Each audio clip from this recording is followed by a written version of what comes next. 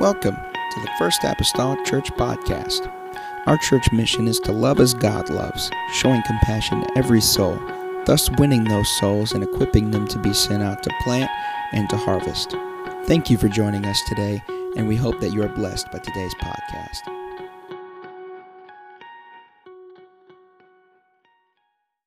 Daniel chapter number 9, if you'll stand for the reading of the word.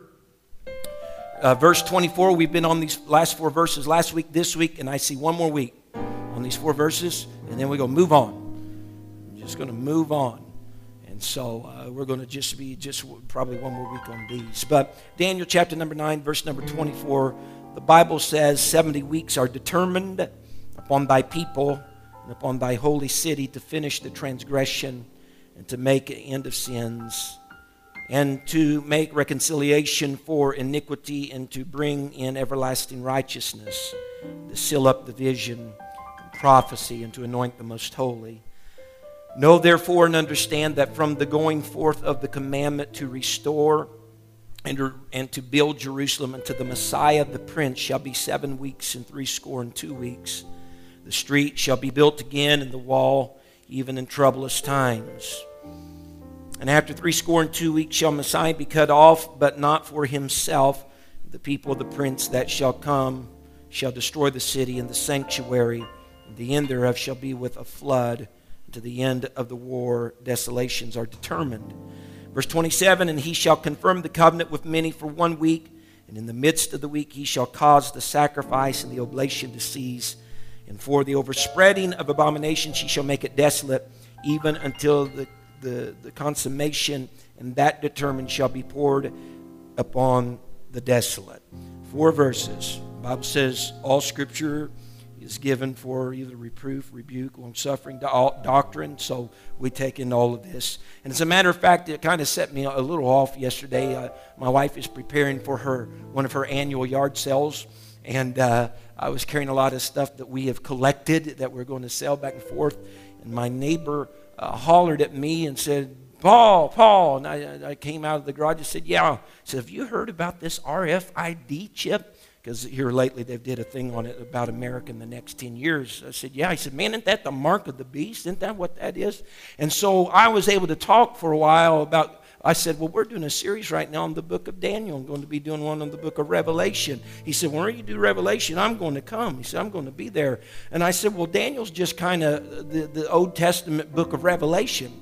And they had made a plea that they'd be here tonight, although they're not, but still yet they're interested. And just because we talked a little bit about the confirming the covenant out there in the yard and all kinds of different things. So if you remember a few weeks ago, I said, what's the proper response to prophecy? Tell somebody else about it. Tell somebody else about it. And it was just bizarre. But I didn't start the conversation. Somebody else did. But this is the days that we are living in. Let's ask God to touch our hearts and minds afresh right now. Father, I come to you right now, Lord. I need you, Jesus. Open up our minds and our understanding, God. We know your word is able to help us. It's able to direct us. God, give us direction, Lord Jesus, here this evening. I pray, oh Lord, today, God, help us, Lord, to glean from your word and let it, God, set us a perspective about where we are, Lord Jesus, as individuals and as a nation in the scheme, Lord Jesus, of life. In Jesus' name that I pray. And everybody say amen. Amen. You may be seated. As a matter of fact, he said, I know I don't come to church all the time, he says, but I do read my Bible every day. And so that's something within itself right there. Last week we started talking about these four, and this is kind of a little outline here for us tonight. Very generic, very general, but that's kind of going to be the tops of the trees that we're going to hit here this evening. But we started talking about last week these 70 weeks that are spoken of in Scripture, and learned how the word weeks actually in the Hebrew means 7, so 77s. Which if you take 70 and multiply it times 7, that's 490.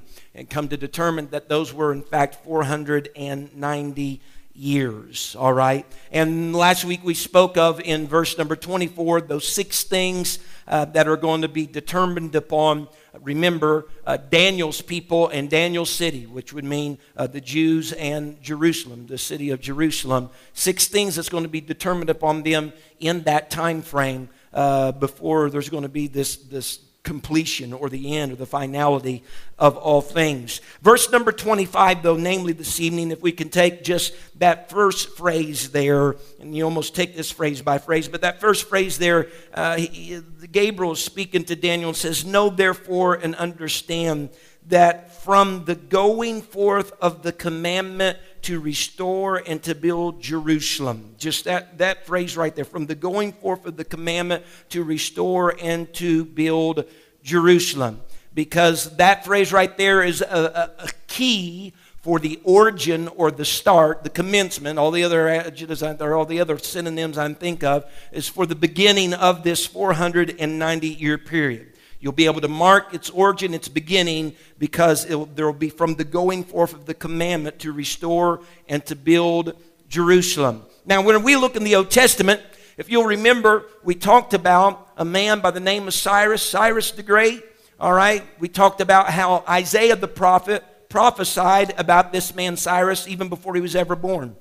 About 150 years or so before Cyrus was ever born, Isaiah prophesied of him, how he was going to come, overtake a city, and that ultimately Jeremiah even said in his writings, prophesying that Cyrus would give a decree to the Jews for them to return back home from captivity and rebuild whenever they went back home. Well, with that being said, there are about 4 possibilities for this, and I'm going to, if this thing will work with me, and you'll have to just bear with me a little bit tonight. I'm still trying to get the hang of this little thing here, so I might not really know what I'm doing up here. I tried to play with it a little bit today, but I did do some premeditated drawing today.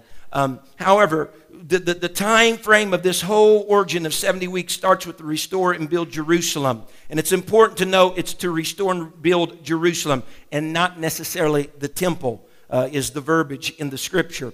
Well, with that being said, there's about 4 possibilities. Cyrus made a decree. King Darius made a decree. A king by the name of Artaxerxes made a decree. And another decree was made by him as well. But it's important, again, to denote it's to restore and build Jerusalem, the city. That's the decree. From the going forth of that decree or that commandment, that starts this timeline of events. So if we look at these 4, Cyrus, Darius, and Artaxerxes, in 2 of them, if you will, turn to Ezra chapter number 1. And again, I know the inconvenience of not, boom, there it is.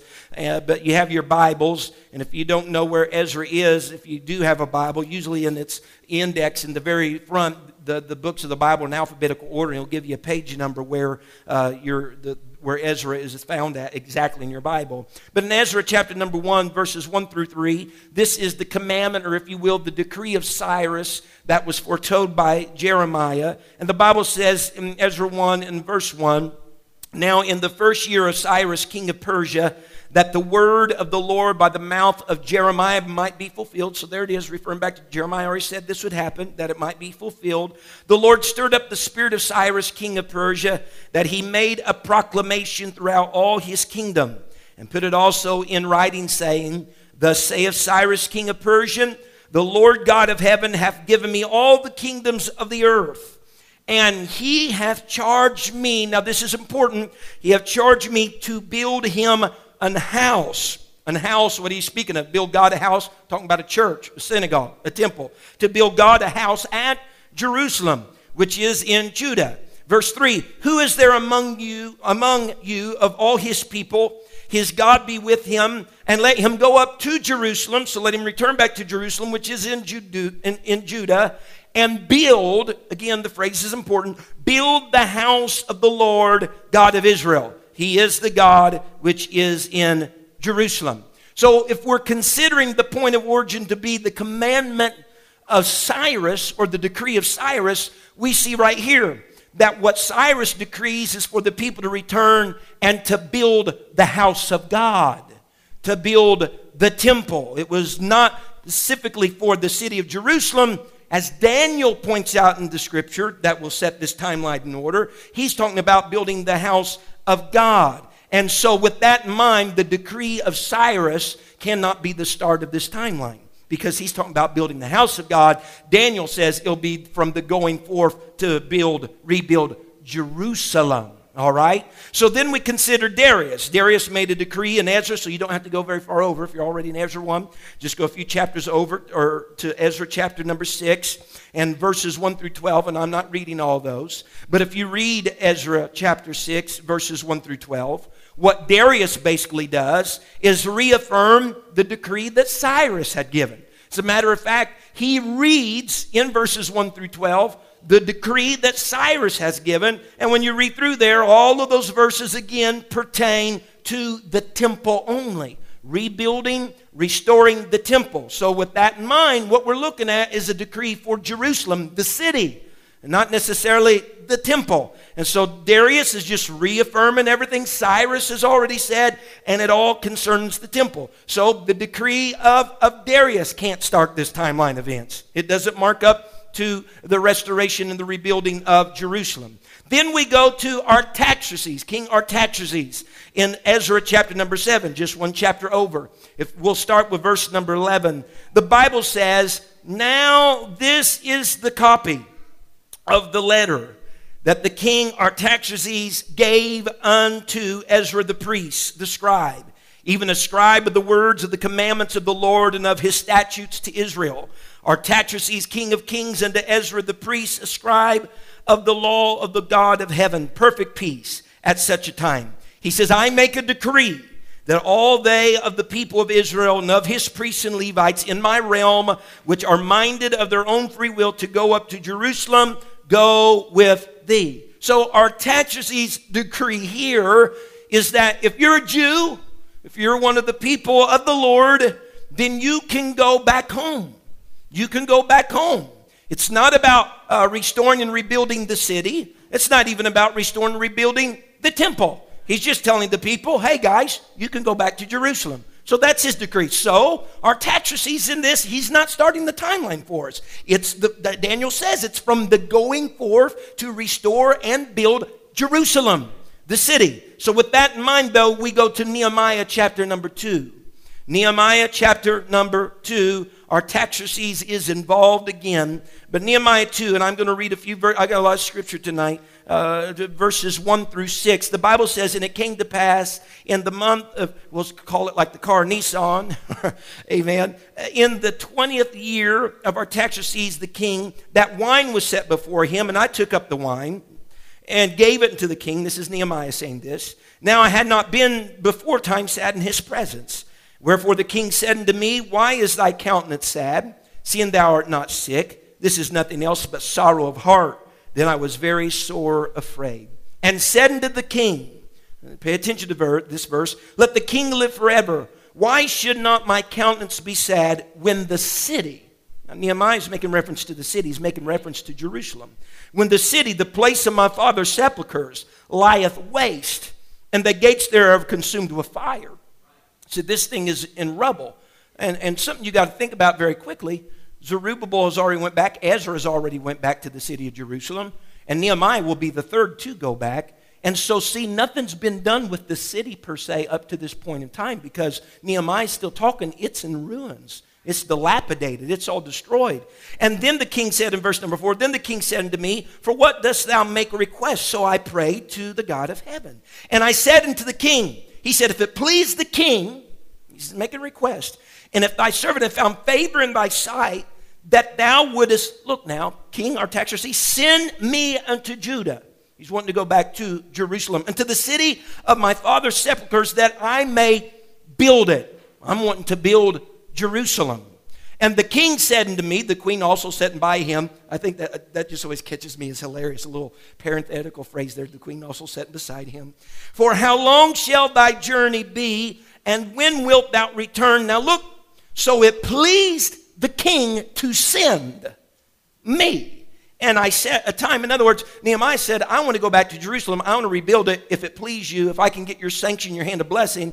And evidently he did. It pleased the king to send him. Now, remember, Ezra and Nehemiah, they're kind of during the same time period. They're working during the same time period. Ezra returned before Nehemiah. Nehemiah was a servant, a cupbearer to King Artaxerxes. But if you'll remember, whenever Ezra went back, you read throughout the book of Ezra, everything was talking about in the book of Ezra about the house of God, the temple of God, the sanctuary. That was the main subject matter. But whenever we get into Nehemiah, which we've done a series on Nehemiah, we got a vehicle out there that attaches to something named Nehemiah by these young people. And nevertheless, this Nehemiah, you read the book of Nehemiah, it's all concerning the walls and the gates. It's concerning the city of Jerusalem. Amen. Particularly it being rebuilt. And here's what the Bible says in Nehemiah 2 and verses 7 and 8. Moreover, I said unto the king, if it please the king, here it is. So I'm going to go to Jerusalem. I'm going to rebuild it, restore it. But if it please thee, let letters be given me. You're going to give me some type of okay and command with letters to the governors beyond the river that they may convey me over till I come to Judah. So something had to be within those letters, almost like a commandment or a decree that says, hey, Nehemiah can go and get to Jerusalem to rebuild it, to restructure it. And the Bible goes on to say in verse 8, and a letter unto Asaph, the keeper of the king's force, that he may give me timber to make beams for the gates. In other words, I'm going with these letters. These letters are going to allow me to get material for rebuilding the walls, rebuilding the gates. So the king is putting his blessing upon that. The gates of the palace which appertain to the house, for the wall of the city, and for the house that I shall enter into. And the Bible says that last phrase of verse 8, and the king granted me. The king gave him those papers according to the good hand of my God upon me. So in other words, in summary, King Artaxerxes was pleased to send Nehemiah to Jerusalem with letters, his authority, his commandment, his decree, to get materials for rebuilding the walls, get materials for rebuilding the gates. Amen. He granted those necessary items unto Nehemiah in order to do this, these letters or these decrees. And there is, out of the four, no one that's any closer than satisfying that from the going forth to restore and to build Jerusalem shall this timetable begin. It's not Cyrus, not Darius, not the first act of Artaxerxes, because we're talking about the temple, we're talking about let God's people go back, but this is going back and actually rebuilding and restoring the temple. So you can mark then the timetable then with this decree between Nehemiah and Artaxerxes for Nehemiah going back and rebuilding the city of Jerusalem, its walls and its gates. Now, the scripture said in Nehemiah chapter number 2 and verse number 1 that it came to pass in the month of Nisan in the 20th year of Artaxerxes the king, in the 20th year. Now, Nisan is either March or April to us, all right? As a matter of fact, after captivity, Nisan is in the book of Genesis what was called the month of Abib. They changed it to Nisan after captivity. Its name changed, but it's the same thing. It applies to our March or our April. It was the first month of the Jewish year. It was whenever Passover took place. And so the question is, when did Artaxerxes begin to reign? Historically, historians tell us that he began to reign and he is seated to his throne around 465 BC. And I want to pause here for a moment. I don't get real caught up in all these dates and years stuff because it's very hard to absolutely be 100% on board there. Because there are different calendars. Calendars have changed. There are errors in some of our calendars. We have quirks like for us that we have leap years. There's a lot of stuff going on. Anybody to be able to sit down and say thus and so from end to end, I don't think there is someone that can. I don't think there is anyone. And maybe God did all that so that no one would ever really know no exact time, date, amen, just times and seasons.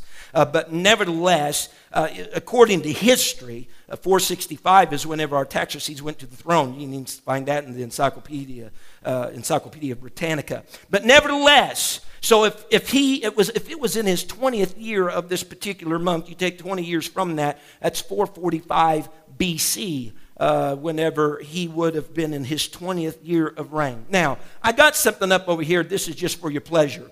Because tonight, I am not going to track the 483 years from the going forth all the way and do the calculations. All right? Because let me tell you, these two books right here, if you're interested in that and you need something to go to sleep with at night, These two books right here, The Coming Prince and Chronological Aspects of the Life of Christ, this was written years ago, in the late 1800s, early 1900s. I'm talking about hundreds of pages. It has nothing to do but with the calculations of the calendars and dates and the quirks in other calendars and how they had to come.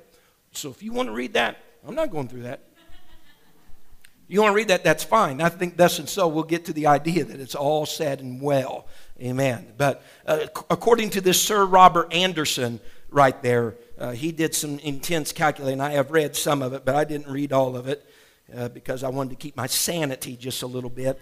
But with years of research, he said culturally, whenever a king went into his reign, it was from the first of the month. That is how you counted his reign. So it would be from the first of the month of Nisan that he started his reign. And what that equates with, according to him, I'm leaning right there, according to him, that equated to March the 14th, 445 BC on our calendar. Now, there's a lot of calculations to get at that date for our calendar. I am not going through all that. I'm just telling you what good old Sir Robert Anderson had said. But this starts our timeline. Now, you notice in the scripture, it says 7 weeks, and then it says 62 weeks.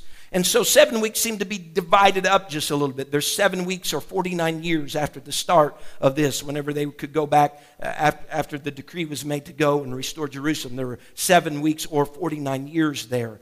If you'll remember, in the book of Nehemiah, it only took 52 days, wasn't it? 52 days for the walls to get built. You remember, Nehemiah 6:15, only took 52 days for the walls to get built. But scholars and others tell us when the city was actually completed, the city, not just the walls, when all the city was actually completed, it took somewhere close to 49 years in order for the completion of Jerusalem to take place. And interesting also, not only did the city get complete there, but this 49 years almost takes you, again, this is just basing on scholars, that it brings you to the time period of right after Malachi, whenever you're about ready to enter that segment between the Old Testament and the New Testament, where nothing's spoken, nothing's said, there's just silence, it seems, for years. But again, if we think about this, if you look at verse number 25, the Bible says that the last phrase, the street shall be built again in the wall even in troublous times. And so that harmonizes very well with Nehemiah, with the city being rebuilt. Because if you remember, he met a lot of opposition when he was building the wall. Met a lot of opposition when he was building the gate. It was troublous times. If you remember, they had to work with their trowel in one hand and a sword in the other hand. It was troublesome times. So it does harmonize very well with one another. So the Bible says that it's going to be 7 weeks and 62 weeks until Messiah the Prince. Until Messiah the Prince. Again, so that's 69 weeks from here, until Messiah the Prince. Sorry about that. Voice inflections, right? That's 483 years. Again, calendars have changed. They're different. There's errors. There's adjustments. There's little quirks in them. I am not going through the resources. But according again to Sir Robert Anderson, that 69-week period would have ended, according to him, on our calendar, April the 6th, AD 32, which is the probable time for the Lord's entry into Jerusalem on the coat, known as the triumphal entry, or as the Sunday's getting ready to come up, Palm Sunday, that we're getting ready to celebrate this coming Sunday. The phrase, until Messiah the Prince, is interesting because the term prince was used first of all of Saul, and it's used other times of kings. And so this concept of a prince is a kingly concept. What we're looking for until the Messiah, the Prince, what we are looking for is a presentation of Jesus Christ as the Messiah, the Prince, the anointed king, if you will.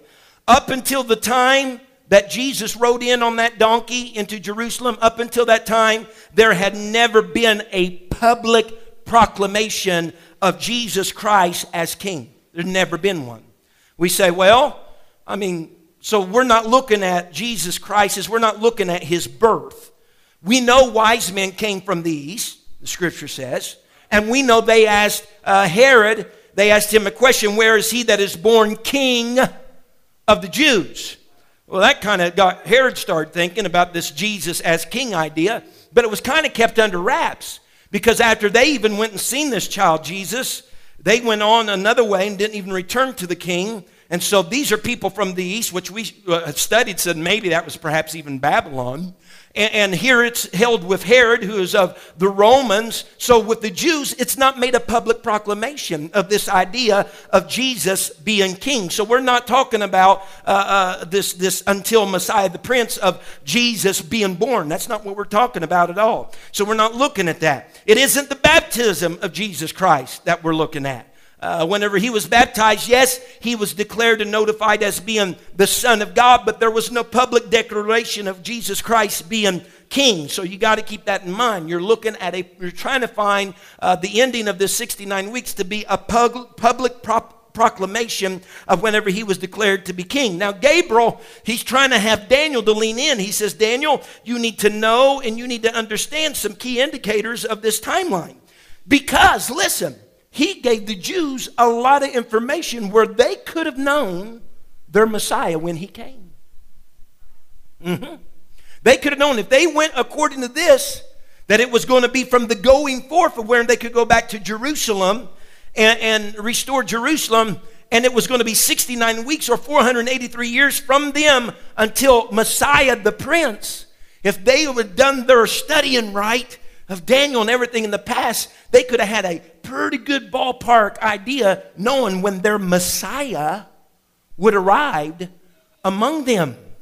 Amen. That's the reason why it's so important that not only did they reject their Messiah, but they could have known when he was going to show up. And we'll look at that just a little bit later. The Bible tells us in Luke chapter 19, whenever Jesus came into Jerusalem riding on a coat, and it was a coat that had never been ridden on, the scripture says, him doing that was a fulfillment of Old Testament Bible prophecy. This is one of the signs for the Jews, for them to know that this was their king. The Bible says in Zechariah 9:9, this is prophecy here. It says, rejoice greatly, O daughter of Zion. Shout, O daughter of Jerusalem. Behold, thy king cometh unto thee. He is just and having salvation. Look, lowly and riding upon an ass, and upon the colt the foal of an ass. That was prophecy for the Jews. You know what he was saying to them? He's going to come in on the colt. He's going to be coming in. He's going to be riding on that in a lowly manner. Amen. And you're going to know, behold, that's your king. They should have knew whenever he came in, man, this is our king, accepted him as Messiah.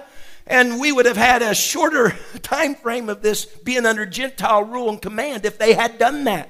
But they did not do that. Something interesting, whenever a conqueror would come in and they would come into a city, if they came in riding on a donkey, it meant that they were coming to make peace. But if they came in riding on a white horse, it meant that they were coming for war. Jesus' entry into Jerusalem, he's riding on a donkey. He's coming with peace. But the Bible tells us in Revelations 19:11, John the Revelator, recalling the second coming of Jesus Christ, that he will be upon a white horse and ready to make war. He came the first time to make peace, but he's going to be coming the second time to make war. And if the Jews had discerned the timetable that was given them in Daniel chapter number 9, they would have known their Messiah, the Prince. They would have known it had been 483 years since Jerusalem was put all back together. They would have recognized. In Luke 19, when they come in, several of the people speak out, blessed is the King. They do. In Luke 19, verse 38, the Bible says, saying, the disciples were saying this, blessed be the King. He's coming in on that coat.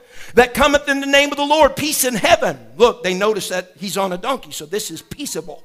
Peace in heaven and glory in the highest. And some of the Pharisees, you'll remember this, among the multitude said to them, Master, rebuke thy disciples, remember? And he said, if these keep their peace, he said, the stones are going to cry out. So the disciples hollering out, blessed be the King. But the Pharisees, the hierarchy of the Jews, the religious Stoics and rulers, and they got their robes, and they got all their dignity and their prestige. They said, hey guys, keep this, you need to just shut up and just be gone with this. The disciples were declaring him as king, but the Pharisees didn't want it. They didn't want him to be declared as king. They didn't like it because he was being declared king. So there's something happened. Whenever Jesus came into Jerusalem, there's one or two things that are happening. They either didn't do their homework for Daniel, or they'd known the timetable, or the Messiah that came in on that donkey was not what they were expecting him, or how they were expecting him to come, so they're going to discredit and just discard it. Because, see, they're looking for somebody with a strong fist to slaughter, take care of some heavy business. But he comes in low and meek. They're looking for a conqueror, and he says, I'm going to a cross. Look for somebody of great power, and he'd had that power, but he had it veiled in human flesh, just like any other normal man would be in flesh. Matthew 23 and verse 37. This is after the triumphal entry. The triumphal entry in Matthew took place in chapter 21, but this is Matthew 23, verse 37. And we've looked at this a lot over the past weeks, but Jesus says, "Oh, Jerusalem, Jerusalem." He's already been there.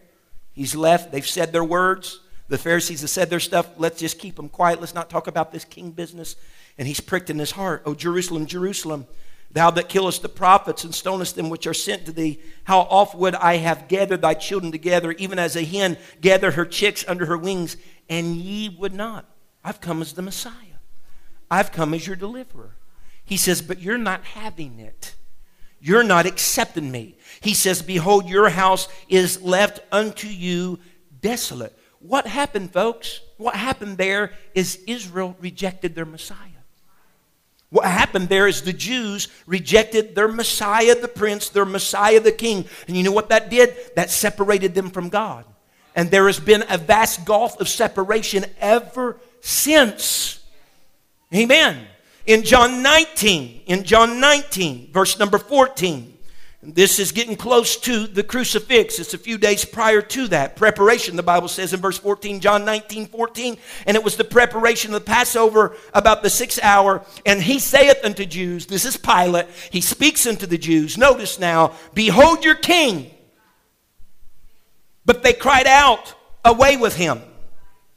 Away with him. Crucify him. Pilate saith unto them, shall I crucify your king? And the chief priests answered, here we are, the hierarchy, the prestige. We have no king. You can't bold-faced reject the king any more than just saying we don't have a king. But Caesar, who is Caesar of the Romans. So we don't have a king of the Jewish or the Hebrew. We have Caesar as our king. We don't have a king. And verse 16 says, then Pilate delivered him therefore to be crucified, and they took Jesus and led him away. So Pilate presents Jesus even. Amen. Had enough sense to present Jesus. All these words have been going around about him being king. He presents him to the Jews as their king, and they say, hey, and this is the one that was promised from the Old Testament, from the line of David, that should be their king. But their response is negative. We, the Jews, do not have a king but Caesar, Rome, a Gentile king. That's fine. You like Rome to be your king? Then you're going to continue on for many more years under the Gentile rule and Gentile command. They refused their king. Now, back to Luke chapter 19 and verse 41. This is in the same chapter, the triumphal entry, but these are a few verses right after it. These are similar to some that we have read. He says in Luke 19, verse 41, and when he was come near, he beheld the city. That's Jerusalem. What does he do? He wept over it. And verse 42 says, saying, if thou hadst known. Here he is. If thou had known, even thou, at least in this thy day. Which there's a definite article there that he's not just talking about he's not just talking about any day. It means a specific day. If you had known that this particular day was going to come, the things which belong to thy peace, but now they are hid from your eyes. What are you saying, Jesus? He said, I gave you in Daniel a timeline. I gave you when it would start until Messiah would come. You should have known about this. if thou had just known it, if you just familiarized yourself with it. He said, but you have not, you've rejected me, it seemingly is hid from your eyes. In verse 43, for the day shall come upon thee that thine enemies shall cast a trench about thee and compass thee round and keep thee in on every side. And what Jesus is referring to right there is very prophetic. Amen. He is speaking of this time frame right here that I have listed, where the city of Jerusalem and the sanctuary is destroyed. He says in verse 44, and shall lay thee even with the ground, thy children with thee, and they shall not leave thee in thee one stone upon another, because thou knewest not the time of thy visitation. If they heeded what was written in Daniel, the hour of the visitation would have been evident. And God, speaking through Gabriel, says, hey, from the going forth of the commandment to rebuild Jerusalem until Messiah the Prince, or Messiah the ruler, or Messiah the King, is going to be 7 weeks and 62 weeks. It's going to be 69 weeks, 483 years. God has a desire even today to be in good standing with Israel. Amen. He wants that. He wants them to recognize who he is. He wants them to recognize him as the Messiah. He wants them to recognize for what they missed him for the first time. Amen. And everything that you Jews are going to have to go through the continuation of this whole timeline, is God trying to get them back to a place where they'll recognize that. Recognize who he is. Now the Bible says that after this happens, it says after, that's an important word. Underline it in your mind, underline it in your Bible. It says after the 62 weeks. After the 62 weeks, Messiah shall be cut off. Two things are going to happen. Until Messiah the Prince comes, the triumphal entry, Jesus riding in on the coat. After that happens, Messiah is going to be cut off, and the city of Jerusalem and the sanctuary is going to be destroyed. All right? It's going to be destroyed. Now, what do you think of when you think of cut off? Messiah cut off. What do you think about? Die, death, no longer among the land of the living, cut off from the land of the living. The word in the Hebrew to be cut off is used a few different places in the Old Testament, but in every instance that it is used, it speaks of execution of a person given the death penalty for a crime. And why that's important to me is because God is so important in his word choices. It's not just death, but it's describing the death of one that has the penalty of a crime against them. Amen. And they put him on a cross, per se, with penalties of crime against him. He died like a criminal would die. That's contained in those two words, cut off, in the book of Daniel. He would die as a criminal would die. Prophecy is very, very accurate. God's word is so amazing. It says he'd be cut off, but what? Not for himself. Wasn't cut off because of something he had done, some wrong that he had committed. Was it because of some sin on his part? It's because of your sin, my sin. He's cut off not for himself. That's the reason why he went to the cross. And the Bible then goes on a little bit further and tells us not only after these 69 weeks will Messiah be cut off and not for himself, but the Bible says the people of the prince that shall come shall destroy the city and the sanctuary. The people, everybody say the people. The people of the prince that shall come. The prince that it's making mention of there is not Messiah the prince. It's the prince that shall come. The prince that shall come. There's a prince that shall come. We know him as the Antichrist, the son of perdition. The people of that prince shall destroy Jerusalem and the sanctuary. Now some folks, there's some people, they want to take all these, they want to smash them together. And they say the city being destroyed and the sanctuary being destroyed, that happened all the way back with Antiochus Epiphanes, which I understand. I believe I've been pronouncing that wrong. I seen the other day was Antiochus Epiphanes. So there, hallelujah. Got the Holy Ghost over that one. Antiochus Epiphanes. Said it all happened with him. You remember the destruction he did in the temple, choking pork down the throats of these priests and such. All that took place. But no. Pay attention here. It's the people of the prince. It wasn't the prince. It was the people of the prince that did this thing. It's not referring to Messiah the prince. It's talking about the Antichrist. The people of the Antichrist. Again, the prince that shall come is alluding to the Antichrist. The prince that shall come is the little horn of Daniel 7. The prince that shall come could also possibly be the little horn of Daniel 8 that's from the Greece taken into the Roman Empire. The prince that could come is the willful king of Daniel chapter number 11. The prince that could come is the man of sin of 2 Thessalonians 2. The beast of Revelation 13. The prince that shall come. Amen, is reference to all these. When Jerusalem was destroyed, Jerusalem was surrounded and destroyed. That was fulfilled somewhere around 70 AD. There was a Roman general by the name of Titus that came and overtook Jerusalem and overtook the rebellious Jews. A Roman general. The Romans came in, destroyed the city of Jerusalem. He came and he commanded his men. And he said, now don't touch the temple. I don't want you touching the temple. But as war would go, a fiery arrow somehow missed its mark and landed in the temple, and it started burning. It burned down to the ground. Now, if the Bible says the people of the prince that shall come shall destroy the temple and the city, if the people were the Romans, that gives us a little indication concerning the Antichrist. If the prince that shall come, that's his people, then he is coming from the Roman Empire, the revived Roman Empire, which consists of several different countries, no doubt. But he is going to be coming of the Roman Empire, the revived Roman Empire. And so whenever he comes, that gives us a little indication. The Bible says in Luke 19 and verse 44, and Jesus is saying this, talking about Jerusalem, you should have accepted me, should have been there. He says, and shall lay thee even with the ground. He's talking about this time frame when the city and the sanctuary destroyed. He says there's going to come a day it's going to be destroyed. It's going to be level with the ground.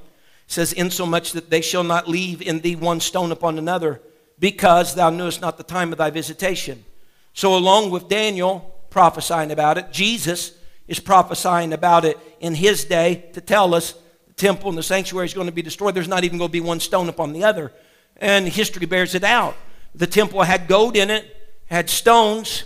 There was not one stone left on the other because the gold melted from the intense heat. It got in the cracks and the crevices of the stones. You know what those old greedy Romans wanted to do? They went and chipped off the gold off every stone so that not one stone when they were finished was left on another, because they got all the gold off the stones. Just like the Lord had said, there's not going to be one stone left or resting upon the other. And the Bible says in verse number 26, that the end thereof shall be, about in the middle of the verse, the end thereof shall be with a flood. And that's not a literal flood. It just means it'll be overwhelming. You know how a flood does? If there's a big flood, it carries things away from the rightful place. It misplaces things.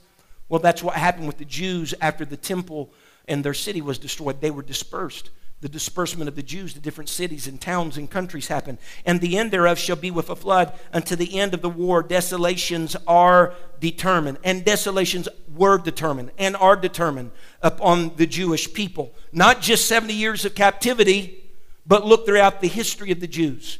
They've had their masses that have been slain in the Crusades, the Holocaust that we're all familiar with, something called the 6-Day War of the Jews. A lot of people lost their lives. What are the desolations that are determined against the Jews? Amen. It was just according to the decree of the Lord. So that takes us after, again, this is after, right up here, after the 69 weeks, these things take place. And what that tells then for you and I, it says after these things, and then it picks up the last week. It tells us that somewhere in here then there is some type of gap between the 69th week and the last week. They don't happen right on top of each other. Some people want to say that. They take Calvary to be the middle of the tribulation, because whenever that happens, it says that he shall cause the sacrifices and the oblations to cease. And whenever he went to a cross, there was no more need for goats, bulls, and rams. All right? But you know what? Sacrifices continued after Jesus Christ was sacrificed on the tree, still all the way till Jerusalem was destroyed. So it don't fit. This is not sandwiched together. We're not here, this is middle tribulation. For one thing, if that's the case, the second coming's already happened. What are y'all doing here for? You know, the millennial reign of Christ is going. Don't you feel all the comfort and everything's just grand and there's no sin no more? Hallelujah. Yeah, right. My life says differently. I've made a few mistakes this week already. So, that's not the case whatsoever. But next week, and we're going to close next week. I know this is very laborsome, folks. But next week, we'll end with this final week. That's all we'll talk about next week is the final week. The confirmation of the covenant. I know I hit that real quickly last week. We'll talk about that again. We'll talk about the sacrifice being seized, and we'll talk about the second coming of the Lord. But you can see, though, with all of this taking place, that we understand then where we are in this process of this 490 years. The birth of Christ is on this side of the 69. That's already happened. The Messiah's already come. He's already been cut off. Jerusalem's already been destroyed. So we're somewhere on this end down here. We're somewhere on this end down here. And mark again my words. Whenever the covenant gets confirmed, that's starting the last week. It's starting the last week. You can count on it. If you'll stand with me tonight, and I'm sorry, I know, God, it's just very laborious. With that being said, though, speaking of this time frame, these gaps, when you get over, here, you're talking about the gaps, it's over here that we have the 10-toe thing all the way back at Daniel 2. It's here that we have the 10-horn thing up on the fourth beast. It's on this. Everything relates to everything in Daniel. They just build upon each other. So, anyway, I'll be still. Let's just pray here this evening. God, I come to you. Thank you for listening. If you would like more information about our services and activities, you can find us on Facebook, Instagram, and Twitter with the username FACMC. Again, that's FACMC. Thank you, and have a blessed day.